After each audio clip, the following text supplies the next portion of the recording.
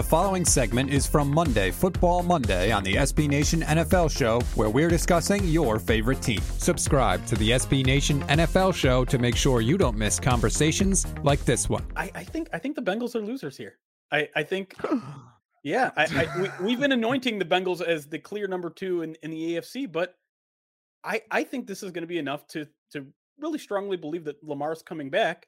And if that's true, like, the Ravens are in this conversation again. This was a really, really good team last year before Lamar got hurt, and they still, without Lamar, almost beat the Bengals in the playoffs in Cincinnati. I mean, that game was ridiculous. They were up until the fumble, like the massive like swing. Yeah, right. Yeah, they were in the driver's that game in the fourth quarter with Tyler Huntley about to take the lead with like 10 minutes left, and then the fumble 6 happens and everything changes. And so this was a team that finished, I think, 8th in DVOA last year. This was a team that's 8-4 under Lamar Jackson. They are a contender again as long as Lamar comes back, and I really do think this is a big step in him coming back. So I think the Bengals are no longer the presumed winner of the AFC North, and yeah, that's where I'm at. So I'll buy a little bit of this. Like, I think it's a bummer of a day for the Bengals, right? Like, Sure. or, you know, you would have preferred that Lamar left the AFC North, whatever, blah, blah. But I think, like, if we took the 3 other teams in the AFC North and it was like, there was like a pie, like a loser pie that Jeremy just pulled out of the oven, I think the Bengals deserve the smallest slice. Like, because the Bengals, like, you're right, they almost lost, but they didn't. They still won.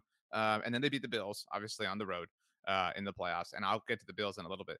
But I mean, so like they're still like a contender. Like, you know what I mean? Like, we still trust the Bengals to some degree. Yes. Like, I think the bigger divisional losers are the Steelers and the Browns. You know, because like you still have to go through the Bengals. And before maybe the last few weeks, you've been thinking like, all we got to do is go through the Bengals. And now it's like, well, you got to go through the Bengals and the Ravens now. Like, and I actually think the Browns might be the bigger losers, because I'm willing, if there's any coach or team or structure in the NFL that I'm willing to give the benefit of the doubt to, it's Mike Tomlin, right? Like, they did it again, finish above 500. Like, except we talked about them hiding in plain sight. I think the Browns might be the biggest losers here, because like, I think we still kind of think of the Browns the way we thought of them when Odell first joined them, when it was like they have one of the best rosters in the NFL outside of the quarterback position. That's no longer true. I mean, like, what did the Browns really like have going on that you would trade for as a Lions fan or whatever? Like Myles Garrett, obviously, and maybe Nick Chubb. I mean, whatever. I mean, I no disrespect to David Montgomery, but you know what I mean? Like, the Browns are the team really looking up at everybody here. Yeah, and it's kind of crazy to think that with the aggressive move they made to get a franchise quarterback just a couple years ago, they are the clear number 4 in this division to me. Like, it's not even close. And so, yeah, I guess the reason why I didn't even consider the Browns is because I thought they were already so far behind the 8 ball here that, you know, going from the 3rd best team to the 4th best team, if that's even how you viewed it, it's just like, well, okay, who cares? You probably weren't making the playoffs. Now you're even further away from getting there. So I totally understand where, you know, the Browns are just like, they continually just like, they were at the top of the division a couple years ago after making that trade. They felt like their future was really good, and like then the Bengals came along, and now the Steelers are still keeping their head above water, and now it seems like Baltimore is still not letting go of that kind of predominant kind of reputation that they've had for so long. It doesn't seem like they're going to fall off anytime soon either. So it's just the Browns are just going to continue to be Browns and an afterthought in that division right now.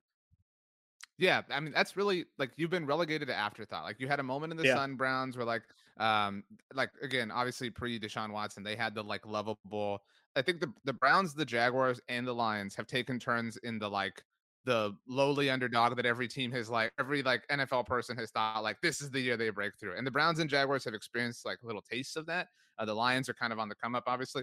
But the Browns have like just gone to the back of the class already. Like, everybody's like so dismissed them and like whatever. It's amazing how quickly that like, if you would have told me that in 3 years after they beat the Steelers in that wild card game that like they would be an afterthought, it would have felt impossible. It felt like they had captured the moment, but but whatever. That's a good one. So good job, Jeremy. You can hear the rest of this conversation by subscribing to the SB Nation NFL Show wherever you get your podcasts.